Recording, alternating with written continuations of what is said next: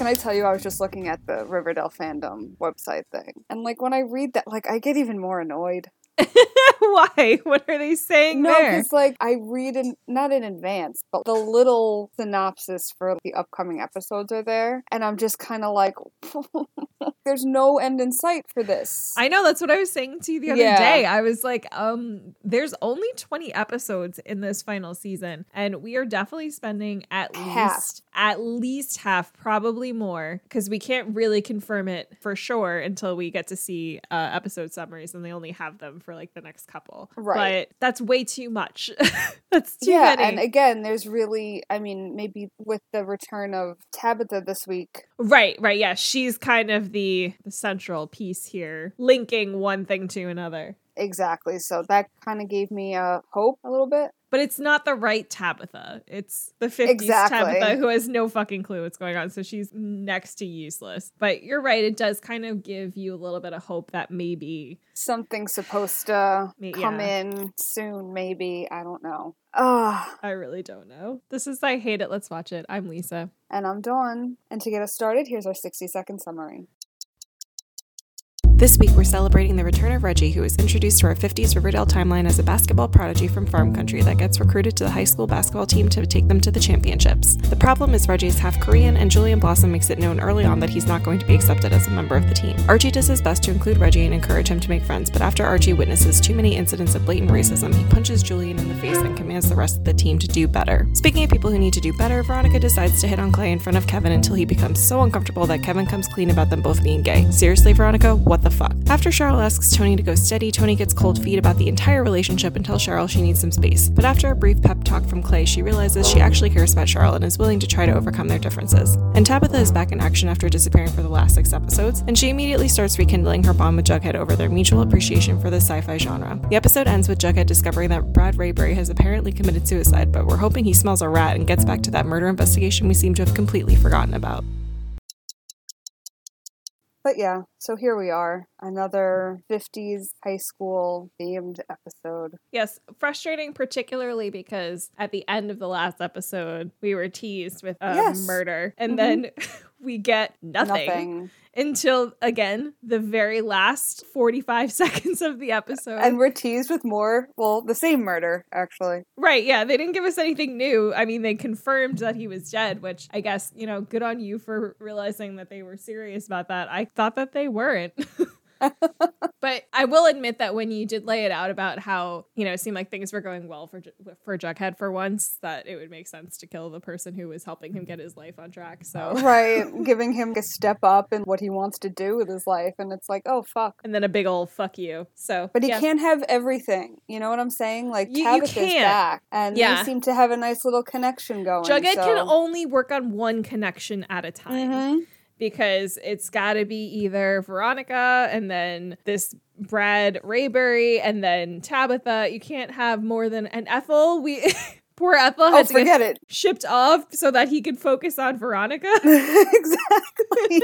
It's so messed up. He's a one-on-one kind of guy, Some people would find that endearing, but it doesn't really help. No, I find it very annoying because when Tabitha confronts him in school and is like, hey, remember you're supposed to be helping me keep up with my schoolwork? And it's like, literally, no. And he's like, well, I've been really busy. And then what he brings up is his comic book writing career. Right, not that bypassing that he was accused of murder and in jail for some point in time. And it's like, oh no, we've just completely forgotten that now. So that's not even a thing. Also, sorry, Tabitha, I forgot about your homework, too. I forgot about Tabitha a little bit. I remember that she said that, but I also, at the time, was thinking to myself, like, what does that even mean? Like, it's the 50s. He can't email her shit. How is he supposed to help her stay on top of her schoolwork? Like, via telegram? I don't understand. So keep a nice pile in his and she was like, it was car. Actually a lot easier to keep up with Mr. Featherhead, like, this whole time. And she's like, what? No.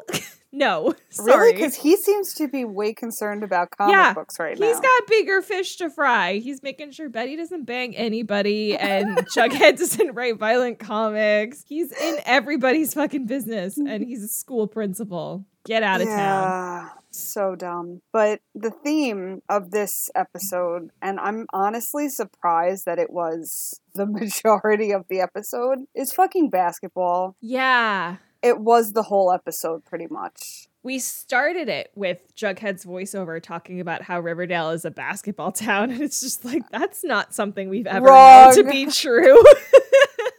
No, we don't know the highs and lows of high school basketball. Right, exactly. That was never a thing. And honestly, like, never even a whiff that basketball existed at Riverdale in the present day.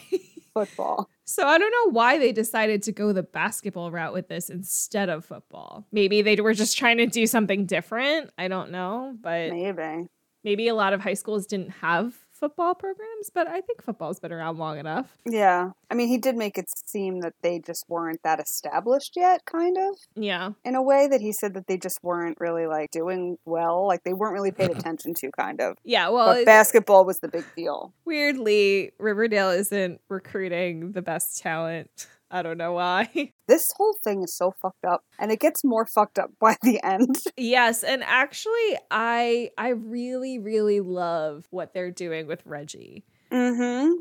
Because it is something different for him. It gives him so much more depth as a character. And they've really made it their mission to tackle racism against Black people in Riverdale. Mm-hmm. But to see them now add Koreans into that mix too is kind of, I don't want to say it's like a good thing. Right. I don't want to be like, oh yeah, Korean racism is great. But it is kind of nice to see a different minority group being addressed and like the issues that they would face and could still potentially face today. But it was probably heightened at this time when the Korean War was, a thing. Oh, 1,000%. And like you said, yeah, it's a whole new vibe of Reggie because we're able to compare the rest of them to their present day characters pretty well. Yes. But Reggie is on a completely different realm right now, and it was weird to see him in such I don't want to say serious, because he dealt with serious stuff present day too, but yeah, he was just very, what's the word I'm looking for? I felt he was very reserved. There we go, that's basically what I was going for. Yeah, and almost humble, I guess, because we're used to seeing Reggie have sort of an arrogance about him. Mm-hmm. And I think that in 50s Riverdale, we see Reggie kind of not even really caring about his reputation, like what people think of him. Obviously, he cares about the racist issue, but he's not a popular bully-ish kind of guy the way that he starts out in Riverdale. He's very quiet. Very quiet, and just kind of, he keeps himself, but he still asks the right questions. And he involves himself in a way that is so adult-like, because can we get into the initial introduction when Archie brings him, when they're in school, and they're all sitting around kind of catching up. And first of all, that whole catch-up scene was pretty fucking funny.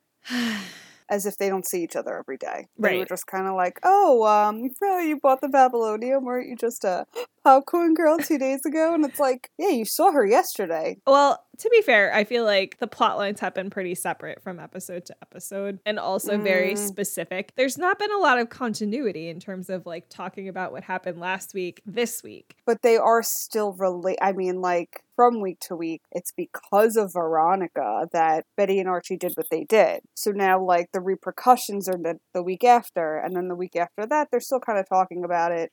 And Betty is definitely still talking about it because... Oh, Betty can't stop talking about it. Whew. But yeah, I felt that given how Reggie is now, and again, he's just reserved and quiet and just there to do what he's supposed to do, which again, I felt like he was more of like this outsider adult than he was like a student. Yeah, he didn't seem to want to participate in any of the hijinks. Right, and it just, the act, like, he just even looked older, like, again, like we said about Archie, like, they just looked... They're all old. They're much older. They're all in their 30s at this point, probably. Right, but it just, I think it just kills me because, given how he had to act, and that he just looks like he's not, like, this transfer student. Right, he looks like a 29-year-old man who was forced to go back to high school to play basketball. Yeah, and everybody's just pretending. Yeah, it's wild. But everybody's kind of hung up on him, especially Veronica. My favorite part of this whole episode was when Cheryl tells her to slow down. She might get a speeding ticket.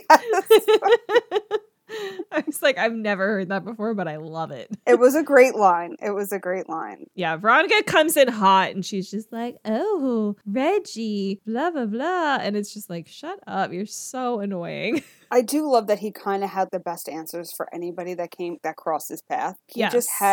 He had an arsenal and he was ready to use every response necessary to get them to back off in a way. He was quippy because Veronica does it at the movie theater later. She's like, oh, I thought you didn't like movies. And he's like, I said we didn't have a movie theater. I never said I didn't like movies. Like, right. Like, and she's like, oh, well, I thought maybe you came down here to see me. And he's like, I honestly forgot you worked here. It was so good. It was so good. It was so great, especially because like Veronica was particularly annoying in this episode. So to watch somebody just shoot her the fuck down was like, oh, more of this, please. She got shot down twice very well this episode, and it was so necessary. I mean, one time was technically, or according to her, not a real attempt. Yeah, she was just... We can talk about this because fuck all of this. Fuck Veronica. Wait, so how do we want to get into it? I don't... What, into Reggie? Okay, so we're still... I don't... So I'm just skipping around. Reggie's having some issues integrating into the basketball team. And part of that is because Julian's being a big fat dick. And it doesn't like him. And for, racist reasons and whatever other reasons. And he just feels threatened, obviously. Sure, yeah. Is encouraging the rest of the team to kind of go along with him. So even though Archie is trying his best to include Reggie and get him to feel like part of the team, everybody else is kind of icing him out. And it's really sad. They do a scrimmage one day and Uncle Frank is like, okay, Reggie, you're a captain, and Julian, you're a captain, and then everybody else just pick whatever team you want to go on. It's like, who? Like, what? So then most of the team goes to Julian, and only Archie and Fangs go with Reggie, and then Reggie pulls Dilton Doily, who I guess is like a towel boy, a water boy, after Archie abandoned that role. Yeah. And he's like, that's enough. We can do this. And then the four of them end up winning against the rest of the team. So, he proves himself worthy. And really, that's all he is focused on. He wants to show them that he can do a good job. Right. Like, you brought me here for a purpose, and I'm fulfilling that purpose. So... Right. And it's not to make friends. Like, he's not there to make friends. He's not there to have, like, a social life. But the team is making it very difficult for him to integrate because Julian won't pass him the ball, and it's like very petty bullshit nonsense. And then later in the episode, when the Blossoms throw this like fundraising party, you kind of find out in like so many words. They basically bought him. Yeah, they're like, okay, we needed Reggie to help us win basketball games. And they're kind of holding over his head that they're going to help out his family financially so long as he continues to perform for the basketball team. And Archie is like, of course, as usual, like, I'm disturbed by this, but I'm not going to do anything about it. I'm just going to leave in a huff. Yeah. Not only did they call him their secret weapon, but they're like the Korean prodigy. I was like, Jesus. Yes. Yeah, they're not making it subtle that they think less of him because he's Korean, but they recognize that he has talent, so they're going to recruit him anyway. But again, with this sort of caveat of like, if you don't do a good job, then back to the farm you go. Yeah, essentially. And also, like, he had been home helping his family because his dad is a war veteran. He was injured in the war. They're not receiving benefits from the government because they're Korean, or at least his mother is Korean. Right. So Reggie was helping at home. He dropped out of school to literally help his parents afford to continue living their lifestyle. And so going back to school takes him away from that. And the only reason he's doing that is because Featherhead and Blossom and all those people said, okay, well, we'll help you out, help out your family so that you can focus on basketball and just do your one thing of doing basketball. I love how they also told him, well, they asked Archie, like, how they thought he was doing and feeling and, like, acclimating to, and he's like, he's good, he just wants to make sure, like, he's doing good with this, like, keeping up with schoolwork and stuff like that. Yeah, they're like, we don't give a shit. And it's like, whoa. Yeah, and poor Archie here is having a reckoning because Reggie tells him that before this, he was going to Stonewall Prep and playing basketball for them. And can I just say how excited I was to see Brett's stupid punchable face? I was so surprised they brought him in for this. It was 2-second cameo. 5 seconds he was there making racist comments, and I was so excited. It's a slow work season for him. Maybe they just like green screened him in, like he just did it from home. Oh my god. So Reggie explains that like he was treated like garbage there for the same reasons, and was basically like, that's why I'm not trying here. I'm not making an effort. I'm not meeting anybody halfway. I don't need friends here. It's not worth it to me. I'm just here to do my job, perform well in the basketball games, and go home. And Archie's like, but we're not like that. We're different. And then this party kind of proves to him, nah, this is a problem literally everywhere. And again, like poor little innocent, naive Archie, 50s version Archie, is really having to come to terms with some harsh truths. He is, but can I tell you? He comes out swinging. Literally. Loved this. This is the best thing. Oh my god, yeah. Julian is once again giving Reggie shit at basketball practice. He says something horribly racist. I don't remember what. But I don't either. Archie just fucking clocks him. Mm-hmm. Julian is on the floor. And then Archie turns around and is basically like, we're better than this, guys. Like, I don't care if you're not friends outside of here, but this is a team. And when we're all on the court, we're team. And if anybody has a fucking problem with that, you can get out. And it was like, good job, Archie. And it wasn't even like, I was expecting like this corny speech, and it wasn't. No, it was actually very well done, to the point where he then goes to help Julian up. And I think Julian was even kind of like, oh my god, this guy isn't like a doofus. Like, he can actually... Well, let's put a pin in that. Sorry. But yeah, so it was... But you know what I found funny too? Where was Uncle Frank for that moment? Oh, he was... This was the problem, because Julian said he has to run warm-ups because Uncle Frank was in a meeting. He was probably in a meeting with Principal Featherhead talking about like whose life they're going to ruin next. But of course he didn't get to see like Archie actually defend. Well, who knows what side of that he would have come down on. So maybe it's best that he wasn't there. Maybe. Yeah, I guess it's probably for the best. I bet his mustache is racist. That fucking mustache, man. It really is fucking with me. Just whenever he like he could be talking, I don't know. I think it puts me in the exact right mindset for Uncle Frank in the 50s, because when he was talking about Betty being voluptuous, it had the creepy like porn stash vibe. And then when he's doing shit like this, like the homophobia stuff with Sheriff Keller, then it's very much like a fascist mustache. So it's kind of like setting the tone, I think, for whatever's about to come out of his mouth, you know? It's a nice little facial decoration that just lets you know what you're getting into. Yeah. They're like, we know you're all sexually attracted to him, so we need you to not be.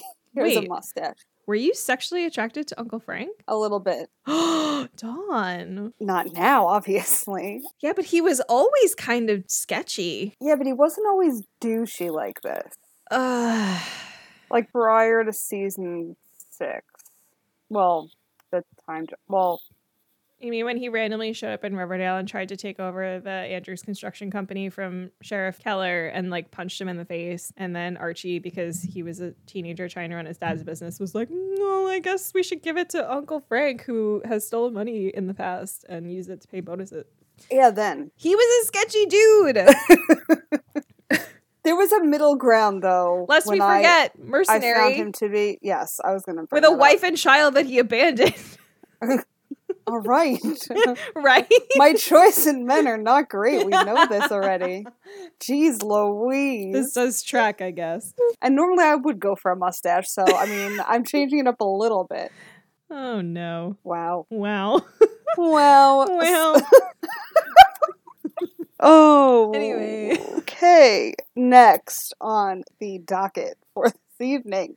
Yes. Well, let's talk about the cheerleaders, because I feel like that's pretty close. Oh, yeah. Related. This was an interesting... Yeah. So Dr. Werther's, in his infinite wisdom, suggests to Hal and Alice Cooper that Betty will be less horny if she exercises a bit more. And let me tell you, not true. Just generally not true. And then his suggestion for what she should do is she should join the Vixens, which, I don't know, man, that puts you in the room with a bunch of sweaty guys, all muscly, working out, doing cool sports things. And they thought like she showed her underwear on national TV. She's going to be kicking her legs up and doing splits and shit. Right. So they're really going to see her twat now. Holy shit. Sorry, I'm angry. I'm angry at this fucking school psychiatrist. Just like terrible ideas. Like this doesn't even make sense logistically. Put her on the track team or something, you know? Like cheerleaders are something literally not sexual. Yeah, cheerleaders are literally designed as female objects on the sidelines, flinging themselves around for like a bunch of men. Oh my God. And then, you know, further confirmed by the fact that at some point Cheryl is like, well, we're going to assign each of you to have a specific basketball player that you need to cater to. I did love her response to this while talking to Reggie about it. And she's like, I don't know exactly how this is going to work since they assigned me a dude, basically. Like, yeah, and she's like, and I'm supposed to subtly find out what your favorite cookie is so that I can bake you a batch of cookies. I wish he took her sarcasm a little better. Well, here's the thing, because when he first moves into Reggie's room, because BT Dubs, he is living with Archie now, so that's just part of this arrangement. And when he goes up to the bedroom, he sees Betty across the way through her window, sitting in bed reading or whatever, and he's like, who's that? And then Archie, like, very sheepishly closes the blinds and is like, nothing, nobody, it's just my neighbor. Nothing to see here.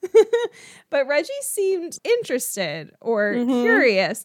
And I think that perhaps he would potentially be interested in Betty. And then when she starts telling him about the peep show and flashing her panties and all kinds of shit, he's like, oh God, this is a distraction that I don't need right now. Like, I need to be focused. I need to be... He took the high road and... Yeah, so he just kind of removed himself from the situation, not because he wasn't interested, but maybe because he was a little bit too interested. Maybe. I just found her... I felt really commentary, like, so funny because I felt like she was trying to make him feel comfortable by saying, like, I don't feel comfortable doing this, so I'm trying to make it sound a little less creepy, and then he just gets up and leaves, and I'm like, oh, Betty. I know, and she looks so embarrassed, and I was honestly, like, a little bit embarrassed for her, because I do think you're right, she was trying to kind of bond with him. Right. And he just completely rejects her, and is just like, oh shit, I just really embarrassed myself in front of this stranger.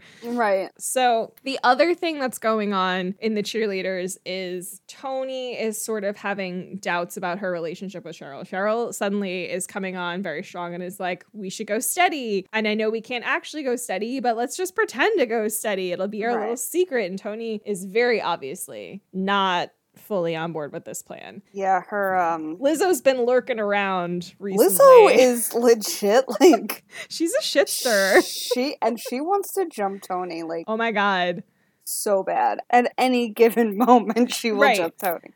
But like, Tony is so not interested in Lizzo that it's confusing to me, I find that she's still around, because what is her purpose then?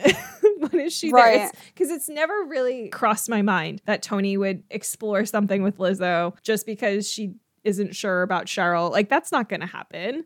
She's not interested in Lizzo. So like, what is even the point here? And I don't think that was and it's not anything new. That was happening prior to Cheryl. Right. So it's not like she would change that now. It's not like the opportunity wasn't there and now it is. Like, So after talking to Lizzo, though, Tony kind of admits, okay, I'm not really a settle down kind of person. So I don't know, maybe we should take a break. And Cheryl's like obviously very upset. But this is the Cheryl that I think should exist full time, because she handles this incredibly gracefully. Yes. This is the kind of character growth that I wish we had seen going into season 5. Because we had them break up at the end of high school, but then Cheryl becomes this weird recluse and she's still attracted to chaos and stupid drama and whatever. She's like hating life and... Yeah, and it just makes no sense. But this Cheryl is the Cheryl that I want to see full time, because she accepts what Tony says, doesn't try to change her mind. Then when Tony comes to her later and asks her for help in getting funding for a club she wants to start, a Black Literary Society for the Black students of Riverdale, I think all 3 of them. And Cheryl is like, absolutely, that sounds really good. I think that's a great idea. But just so you know, like, Featherhead's probably not going to go for it, but I'll do my best. And Tony's like, great, I appreciate that. And then by the end of the episode, she gets her the funding, but Featherhead didn't give it. She took it from somewhere else, which who knows where that was, but I'm assuming something personal to her, and gives her the money anyway. So like, this is such a nice thing to see. Yeah, and I mean, I also feel like we still have normal Cheryl. She still has her quips and how she feels about certain people and all that. But this was such a step in the right direction that I was afraid that there was going to be some backfire situation. I thought she was going to sink Tony's club intentionally because she Which was is what pissed. she would have done present day Caesar, she would go. Mm-hmm. Yeah, exactly. Or like outed her or, done something retaliatory. But she doesn't do any of that. It's almost like, I think I would be upset that they pivoted so dramatically on her character if I didn't like the pivot so much. Right, yeah. But this is not Cheryl, because we haven't, even in this 50s era time period, we've seen her be petty and obnoxious. Mm-hmm. So to see this in this one episode, it's like, who is this person? But I like it. So I don't think we're going to have this Cheryl going forward. You know what I realized? What? Now that you said the thing about the funding. Yeah. Remember at the basketball fundraiser party thing? They were talking about Reggie and him being the Korean prodigy and all of that and blah, blah, blah. And we see Cheryl eavesdropping. Yes.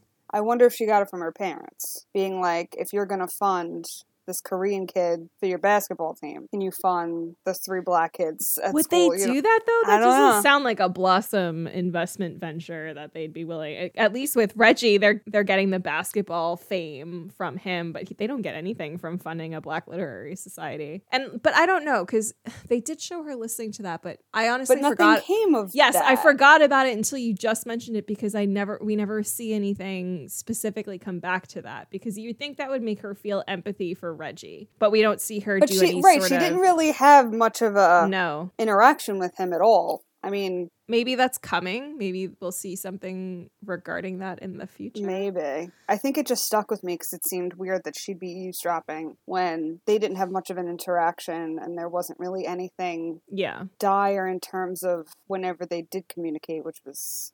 once? Right. So, and she was mostly trying to get Veronica off of him.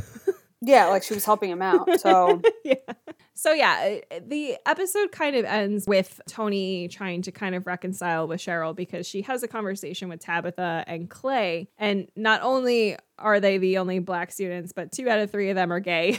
So Clay kind of offers her some advice and is like, yeah, I know that Cheryl is different from you, but it kind of just depends on how much you like the person, whether or not... you have to communicate. Whether or not you want to actually try to make it work. So that seems to get Tony to think and reconsider, and then she asks Cheryl to meet up with her at the dark room so they can discuss trying again. Yeah. And Cheryl is so happy about that, and it's really sweet, because she also could have been like, well, fuck off, I don't want anything to do with you anymore. Yeah, no, I definitely liked that whole interaction. It was very positive from what I thought was going to be like a very awkward several episode arc. Yes, it could have gone in a very stupid and petty direction. Yeah. But it didn't. It didn't. And also, could we just go back to the, what are they forming? Black Literary Society? Yeah, the Literary Society. Why are they acting like they couldn't do it unless Tabitha was there? Like, it's one of those things that it's like they're talking about it as if only Tabitha thought of the idea, or... Because Tabitha's the one that brings it up to them, primarily Tony, and is like, well, have you been writing? Have you been doing any of this stuff since I've been... So as soon as Tabitha left, everything fucking else went out the window. Yes. Well, it seems like Tabitha was definitely the foreperson for their Black activism movement. You know, they've got other shit to deal with, that, on their plates and whatnot. Right. But I guess maybe Tabitha is sort of like a uniting element and has the ideas and stuff, because we think about it. Clay's been dealing with trying to get Kevin to come out of the closet. Tony's been dealing with Cheryl, trying to get Cheryl to come out of the closet. Neither of them have really been thinking about the impact of racism on their community. So I guess it takes Tabitha coming back to be like, oh right, we were doing something. we were right, racial injustice. Yes, of course. That's how we started this season. But honestly, that's how Riverdale goes. We address that in one episode. We didn't really deal with it directly for several, and now we're like, oh, but remember, this exists still. It's like, okay, this is why we have Tabitha. Cool, thank you. We also have Tabitha because now she's sort of linking back up with Jughead, as we sort of touched on earlier, but they start to bond over the books that they like to read, because Jughead mentions his writing career and that he's become close with this Brad Raybury author. And she's like, oh, I've read his books before. I love him. Right. And Jughead's like, let's go meet him. He would love to meet you. And then, of course, they go and nobody answers because he did. And you know what? I forgot about that. So, like, they're knocking and he's not answering. And and then I write down, I'm like, oh, right, he's dead. Right. Like, Yeah. He's not coming to the door. He's been unalived. I had the same thing, though, because when Jughead was like, oh, he would love to meet you. I'm like, don't do this. He's a recluse. He probably doesn't want to meet random people. And then when they go, he's like, oh, but it doesn't matter because he did. Yeah, he's not going to be meeting anybody anymore. So, womp womp. Ew, but I don't like how they go there and then he leaves him a note. And I thought he was going to stick it under the door, but he takes his gum and sticks it to the door and then puts the note on the gum. And I'm like, that's not coming off easily. And it's disgusting. And it's gross. If somebody did that to me, I would be like, you savage. Like, what is this? Yeah. I wonder if that would implicate him at all. Like another fucking mean, murder. Maybe, but we don't know yet. It didn't Nobody seem seems like to it, care. though. Yeah. Maybe we'll get to meet Brad's wife because we know he was married because wedding ring. Right. Never addressed. So. Nope. Okay. So instead, Tabitha and Jughead go to the movies. And Jughead is completely aloof around Veronica, doesn't seem to feel even remotely uncomfortable that they once upon a time were something. And I love when Veronica says this to Kevin or Clay or whoever's standing there, like, Jughead and I were a thing for a New York minute. And it was like literally a New York minute, a link and you miss it. She really tried to sell it too. And it's like, no, it really wasn't anything. Oh, and she made fun of the fact that he lives in a freaking train car, and it's like, you redesigned that thing, you bitch. Yeah, and like, you never judged him for it when you were getting to know him, so why are you throwing that out there now? Like, it's something that makes him so weird. Fuck you. Oh, she's such a bitch. She's so rude. And I'm trying to remember, does anything else significant happen with Tabitha and Jughead? Yes. Oh. She gives him a book. Right. And it's called Dark Water, Voices from Within the Veil. Right. Which I think is significant. E.B. Du Bois. W.E.B. Du Bois. Du Bois. Or she Bois. corrects him. I can't remember. However I think it's pronounced, I think it's the opposite. There we go. Yep. And he's like, because it's a collection of stories. And and he goes, well, where do I start? And she goes, oh, you should read The Comet. Right. And it's about this guy and girl. One's black, one's white. And she goes into the whole thing. But a comet hits New York and kills everybody except for the two of them. I'm like, how convenient. We're trying to get back from this comet that wiped out all of Riverdale. And yes and no, because I felt it was a little coincidental. It is and isn't, because it really has no connection other than it being the comet. But then she's really leaning into the racism and like the whole it was the first time that a black and white character blah blah blah, because it wasn't about time travel. It wasn't, but again, voices from within the veil. Rivervale? No, just the veil, like the universe from within the Rivervale. I'm trying to go deep here. I know. Follow me. Follow me, please. I don't want to. But one more really quick thing. The comet story, I feel like, is also relevant to the two of them. Because if you think about the first episode, we were dealing with Jughead coming out of the comet hitting and Tabitha being the one that can pass through different veils. They are the ones that survived the comet, technically. So, and she is of color and he is white. And I'm making all these connections, and you're looking at me like I have 10 heads. I mean, like, I see what you're doing. They're not the worst. I'm not like literally pulling them out of nowhere. No, I see what you're doing. A little coincidental, that's what I'm saying. I think, and if that was their intention, then I think it's kind of stupid.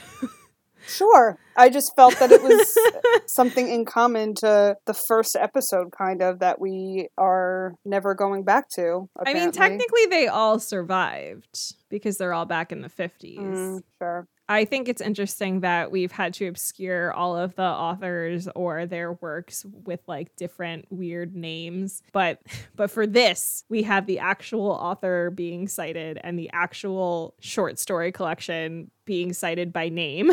And we haven't changed any of it. You're probably given mucho rights to it, I guess. I don't know. But the same thing happened with Langston Hughes' poem for the Emmett Till Yeah. trial. So I don't know if it's like culturally significant work, then maybe they have to cite it by name, or maybe. But I don't know. It's just interesting what they choose to fuck with and what they decide is okay. That's true. Sorry, I went on a tangent. I just found it very interesting. That's okay. I guess we'll find out if it means anything. Even if it does. I mean, like, No, you're right. It is a little... I think that's all it could mean if they were just being like, huh? Look at the See? similarities here. But then what purpose does it serve? Fair enough. If we're not going to get anywhere from where we are right now, if we're just going to stay in the 50s for the remainder of the show, yeah, none of that means anything. None of this means anything, Dawn. You're right. None of it means anything. We must keep this in mind. So at the end of the episode, Jughead does go back to Brad's apartment, and that's when he discovers the police on the crime scene, and they're cleaning up and whatever. They say he's dead, that he committed suicide by hanging, and that he left a note. And I feel like the note's going to be significant and crucial to solving the murder. Yeah. But we don't get to hear what is in the note just yet, but... They do give it. They do give it. No, well, he's like kind of summarized it, but okay. I thought that there was probably more. But he gives it to Jughead like it's not evidence in a police investigation. Right. Like here's a here you go. You have this. Also, you must be the closest of kin that would, want to have this kind of thing. But we won't contact any family. No. So we're going to have to wait to find out anything else about that, which is just annoying. Right, because like you said in the beginning, we had 2 back-to-back episodes where it ends in murder, and we just left with like, dun dun dun. The investigation was active, and I know that we had that whole conversation with Featherhead and Blossom and Werther's about trying to suppress the investigation, but I feel like not enough people are concerned that this shit's going on. Like, even just citizens might be a little uneasy. Right. Did we ever get the full crime scene description of Ethel's parents? What do you mean full crime scene? Well, because we know that she was there covered in blood. She's accused of killing them because of her drawing and yada yada. But with Brad Raybury, the milkman, we know it was the milkman. He showed up at his door. Right. But nobody else knows that. There's no proof of that necessarily. Right. So he stages it as a suicide by hanging. That's true. It would be kind of hard to connect those unless you right. knew, as we know, that the milkman was involved, because Ethel's parents were stabbed. They were stabbed. Stabbed, right. There was no way to say that was a suicide, but I guess it also fell to Ethel to kind of take the blame for it. Yeah. So the milkman's pretty good at covering his tracks and making sure that there's like another explanation for what happened, and so that he can continue to stay out of the radar. Yeah, I'm just thinking that we're not. What are you thinking? I'm just thinking we're not going to get anything on this fucking milkman. Also, it wouldn't matter because, again... No, it doesn't matter. Nothing that happens in the 50s matters. Nothing's going to carry over. Oh my god, nothing matters. But I still need to talk about it because I feel like... Now, if somebody dies in the 50s Riverdale right now... Do they go back? Yeah, could they not go back? I mean, not that those people were characters for us, but like if somebody here died, if Jughead died, would Tabitha still be able to... I guess not, he'd be dead. I wonder if she could go to another timeline, find another Jughead, bring him back. The possibilities are really endless when nothing makes sense. Right, and she's jumping timelines. She talks about how every scenario... Right, she could just pick a different Jughead. Right. One without a mustache, perhaps. Season 2. Yep. Season 2 Jughead. Season 2 leather jacket wearing Jughead. Yeah, oh god, I miss the serpents, man. The original serpents. Yes, the serpents that were actually semi-violent and dangerous, because the neutered serpents are not nearly as interesting. No, there's a baby in the gang. An adult baby. An adult baby, my bad. Okay, we need to move on to talk about Veronica. Oh my god, we have more? Oh, right? Yeah, duh. We haven't discussed the person that we hate the most. We hate the most. So... We saved the worst for last. Okay. Veronica is in rare form in this episode. She is. She's like... Oh. Yeah. When we first see her, we talked about this scene a little bit. It's when Reggie is being introduced to the group. But before Reggie and Archie get there, she's just like, so I'm officially the owner of the Babylonium. And that's when Betty says your favorite line about weren't you the popcorn girl? And Veronica says something like stupid. Oh, she goes, I'm something on rubber, which I think is why then Cheryl says the thing about running out of gas. Or we like to burn rubber or something. Like she says something about the lodges like to burn rubber. Yeah, something like really obnoxious and stupid.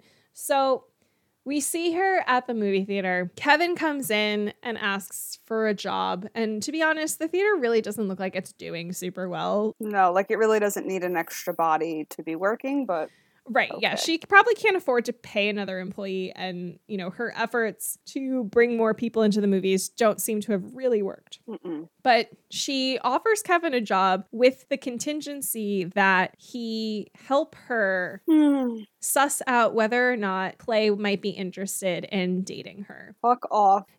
She's been dropping hints all over the place and he's not picking up what she's putting down. And she just wants to know if he's seeing somebody or, you know, whatever. And Kevin like very awkwardly agrees. But the frustrating thing about this is like, Veronica, if he's not picking up what you're putting down, stop putting it down. Right. Like stop harassing your employee. This is not okay. Right. And I even I'm like, basically she's like, okay, Kevin, I'll hire you if you get me laid. Like, yes. That's how it was. Put your dick away, Veronica. Yes. And like, this is so obnoxious to do as a manager. Like, I know she's a child, but this is so unethical in so many ways. But on top of her being a child and a business owner and her saying that she's like, oh, there's nothing wrong with workplace relations. I'm like, actually, there's lots of laws against that. I mean, I don't know if they existed in the 50s, probably not, but well, not for a teenage business owner. That's true.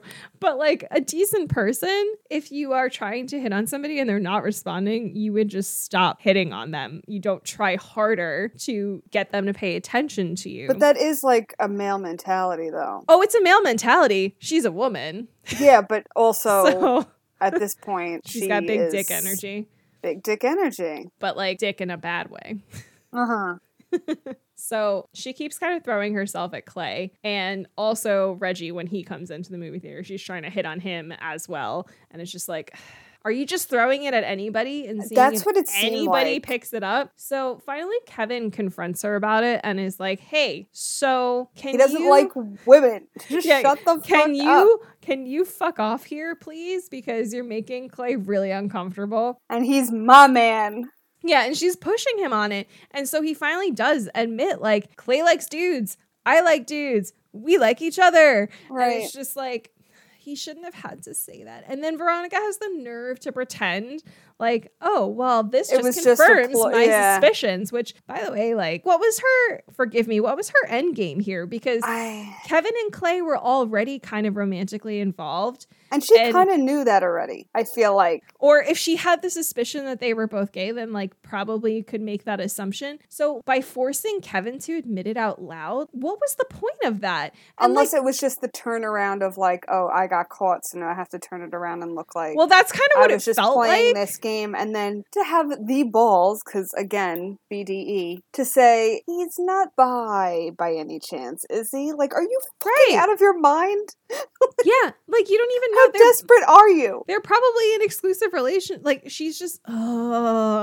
she's horrible. She's the worst. Like, this was disgusting, honestly. Like, I was super uncomfortable the entire time. I was getting angry because even when she reveals, like, oh, I was never, or confesses, potentially, that she was never actually interested in Clay. But then when you think about that, it brings up the question that I was just saying, like, then what was the point of this? If you already knew that they were dating, you were just trying to get them to admit it out loud so that now you can have, like, gay best friends. And then she says something like, this hick town's starting to feel like home. And it's like... Oh, right, because she uses some analogy to two actors. Yes. Yeah, because she's like, it's if you can't have a boyfriend, it's good to have friends who are boys. What is this? Like, what is happening? You're a bad person. And it's interesting, too, because she had admitted that she never had sex. Right. She puts on this facade. So you're just making yourself look worse to the people who were finding it out. Some, like Archie, obviously, because he's a do-to-do, but everybody else kind of get that you're a fucking fraud. Cheryl knows it right off the bat. Betty's starting to, because Veronica's actually telling Betty stuff. So it's like, whatever. Right. She's giving her bad advice too. The worst advice. So, and like, what is Veronica's purpose in this season? Because she's done nothing. No, she's just doing exactly what she's done in other seasons, just 50s style. She's in so much of these episodes, but what is she actually doing? She's advising other people on how to live their lives and also is like doing the business stuff. But it's like, it's almost like the writers just don't know what to do with her. And they haven't actually had her do anything remotely useful. Positive? Yeah. Yeah, worthwhile. And let's not forget, she started by being an actress, defrauding them by saying she was working on a role, but not really. I mean, defrauding feels like a strong word, but sorry, she definitely lied. I think, honestly, that Veronica is just way less interesting without Hiram as her counterpoint. Or even Hermione. Like, her parents are so uninvolved in this. Like, they exist, but they're just not directly involved. And I think without that family tension and without a relationship, Veronica's just kind of lost. Right. It's like they have the tension, but they're just not around. Yeah, they're not constantly there butting heads in the way that they used to be. And without that, I feel like Veronica is pretty forgettable as a character. Yeah. Easy to hate. Easy to forget. Just annoying, like a fly buzzing around your head. You're just kind of like, go the fuck away. Like, there's other interesting stuff going on here. You're not part of it. Mm-hmm. And trying to intertwine herself into it is just... Yeah. She's not doing a good job. It's not working out. She's 0 for whatever number we're up to. Because... 8. Well, yeah, episode 8. We're 0 for 8. But yeah, so I mean... Now tell me, Dawn, did you see the trailer for next week? I did not. But like I said, I read the little synopsis thingy.